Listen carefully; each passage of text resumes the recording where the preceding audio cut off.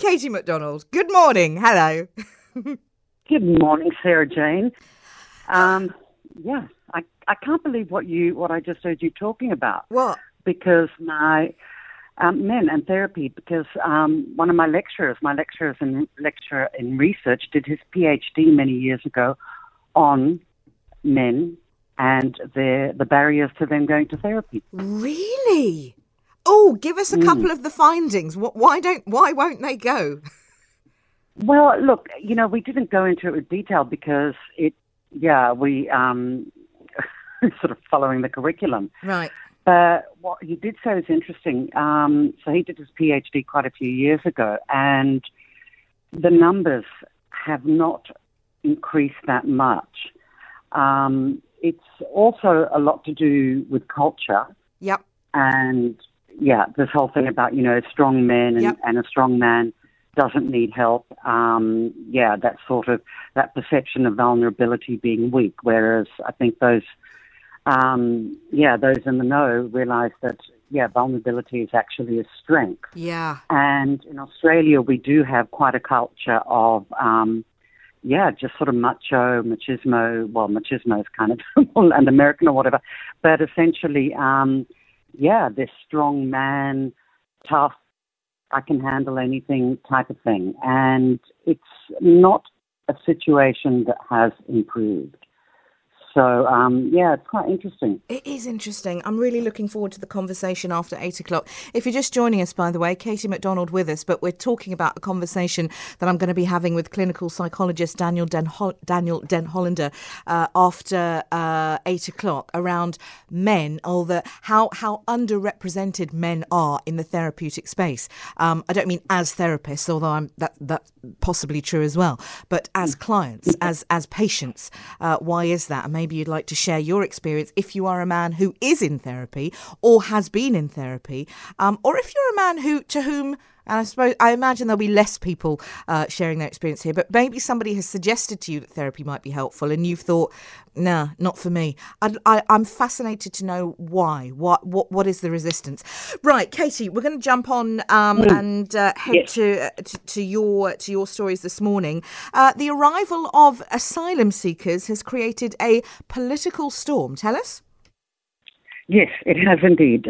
So we have this set up here called Operation Sovereign Borders that was implemented in 2013. The idea behind it, the theory behind it, is to protect our borders, to control people smuggling, and to prevent people from risking their lives at sea. And that's people that come from various countries, but usually through Indonesia to get to Australia to seek asylum. Now, there've been, I think it's just over 40 people that were found last week. They landed, they think they came from the same boat in northern Australia. And they have been collected. It's a variation of people from Pakistan and Bangladesh and the like. And they've been, they're here looking for asylum. Now, that's not unusual. I mean, in the sense that you do get people wanting to come, seeking asylum, refugees and such things. But the Aussies are pretty tough. And interestingly enough, these men, they have sent on, or we're hearing that they've sent them on to Nauru, which is a very controversial offshore processing centre, detention centre. And last year, I think it was in October, for the first time, in October, but sorry, let me start again. There was the first transfer of people to Nauru in 9 years because they'd actually moved people from there. It's apparently horrific. The conditions are absolutely horrific, and I think quite an embarrassment to Australia. But these men have been moved there. What's happened is you then have the opposition, and the leader of the opposition, Peter Dutton, he's pretty outspoken. He's criticising the government, saying that they're not strong enough when it comes to protecting our borders, that they're not implementing Operation Sovereign Borders properly, and that then puts Australia at risk. the Prime Minister comes back and says, no, but yes, we are, and it should not be politicised. This is something that it's, much more than just a political hot potato, and we are dealing with it. But it's a back and forth, tit for tat. The opposition thinks that the government is weak, and that's why people are taking the gap and trying to get to Australia. And Sara-Jayne, it's a no-brainer. We have a huge coastline, a massive coastline. So, the policing and the control of that is already quite a challenge. But the sad thing is, as I said, these people are being sent to Nauru. But the big thing is that it's just causing absolute political drama in Parliament. Katie, I want to go to your next story, which I am fascinated by. The government, Australian government, is looking to criminalise doxing, and this comes after members of or pro-Palestinian activists published the personal details of some 600 Jewish members of a chat group. Now, just define for us what we're talking about when we say doxing. Okay, so doxing is the releasing of documents, or personal information, even pictures, photos, on the web, on the net, without permission, and according to our Attorney General, with malicious intent. So that's how they describe it or define it. Okay. And as we know, sadly, it's not uncommon in the sense that, people do this. I mean, one of the big instances they were referring to or they were referencing was, you might remember a few years ago, someone hacked into Ashley Madison and yes, released. That was that's that sort of adult not chat dating site or something, is it? Yes, the one that you go to when you want an affair. Yes, apparently. Got you. Mm. So it's basically, disclosing people's personal information. Okay. And, now what's happened, it's ongoing here, as you can well imagine, with what's happening in Gaza and Israel. Yeah, we've got a major amount of, when I say, it's splitting population groups. We've had ongoing protests and rallies and such. Now, this WhatsApp group was started by a group of Jewish academics and creatives, and it was not, according to what we've been told, it was not started in any way to, in not an Palestinian way, not to criticize, the Palestinians. They all have different views when it comes to Israel. Not every Jewish person is a Zionist, that kind of a thing.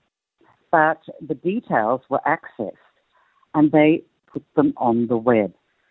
So subsequently, you've had people being threatened, their addresses, their email addresses, their family members, being put out there. It's created, it's quite an issue, as you can well imagine, and it's not going down very well. So the government has been looking at tightening privacy laws. I mean, I've mentioned to you before, we continue to have massive issues when it comes to hacking, hacking of government departments, hacking of, big corporates and people's details being taken. So they're just trying to now bring it forward. And with regards to doxing, the Attorney General wants to criminalise people or criminalise the disclosure. They're looking at jail time for people who are found guilty of this, which is, that's a pretty harsh penalty. Katie, we've got to move on. Valentine's Day, of course, this past week, and apparently Valentine's Day is the day where women, talk about heteronormativity, but women are allowed, ridiculous, to propose to men. Anywho, there was a significant marriage proposal this past week, and she said yes. Who asked who? Whom? Who asked who? Well, pretty old school. He asked her. He designed the ring. He set it all up. in between dealing with all sorts of political issues, and that's our Prime Minister, Anthony Albanese. And he proposed to his girlfriend, his partner. They've been dating since actually before he became PM, not too long before, but just before COVID. And yeah, it's kind of like a lovely love story, or people, call it a love story. He was divorced. She's never been married. They met he was giving a talk somewhere, and basically he asked if there are any Rabbitohs supporters in the audience. Now, that's his favourite rugby league team, South Sydney. And she was one of the people that, said, put the hand up, I support the Rabbitohs. He introduced himself. She then slid into his DMs, as they say. Right. And, the next thing they were dating. And it's been quite a thing for her. She's just over 40 years of age. As I said, she's never been married. She has been working in a government department and was thrust into the limelight. Suddenly she's accompanying Albanese to the White House, to all sorts of other places, being seen with, the French PM and his wife, affairs of state. It's a big, big thing. And, she's done well. She's, because we do watch these people, first ladies, first men, whoever they are, how do they perform, how do they represent themselves and the government. And, people have been very positive about her. But I must say there are some saying now, what has she got herself into? But it is quite sweet. I mean, listen, I suppose it's different marrying into politics in the sense that he might not necessarily always be in politics. There's a potential end date. It's not like marrying into the royal family where it's like the Hotel California, is it? So maybe she's just holding on until such time as he decides that he wants to go and run a chicken farm. Anywho, Katie, thank you very much indeed. We will chat again to you next week. Katie MacDonald joins us every Sunday morning, bringing us news from Down Under and surround.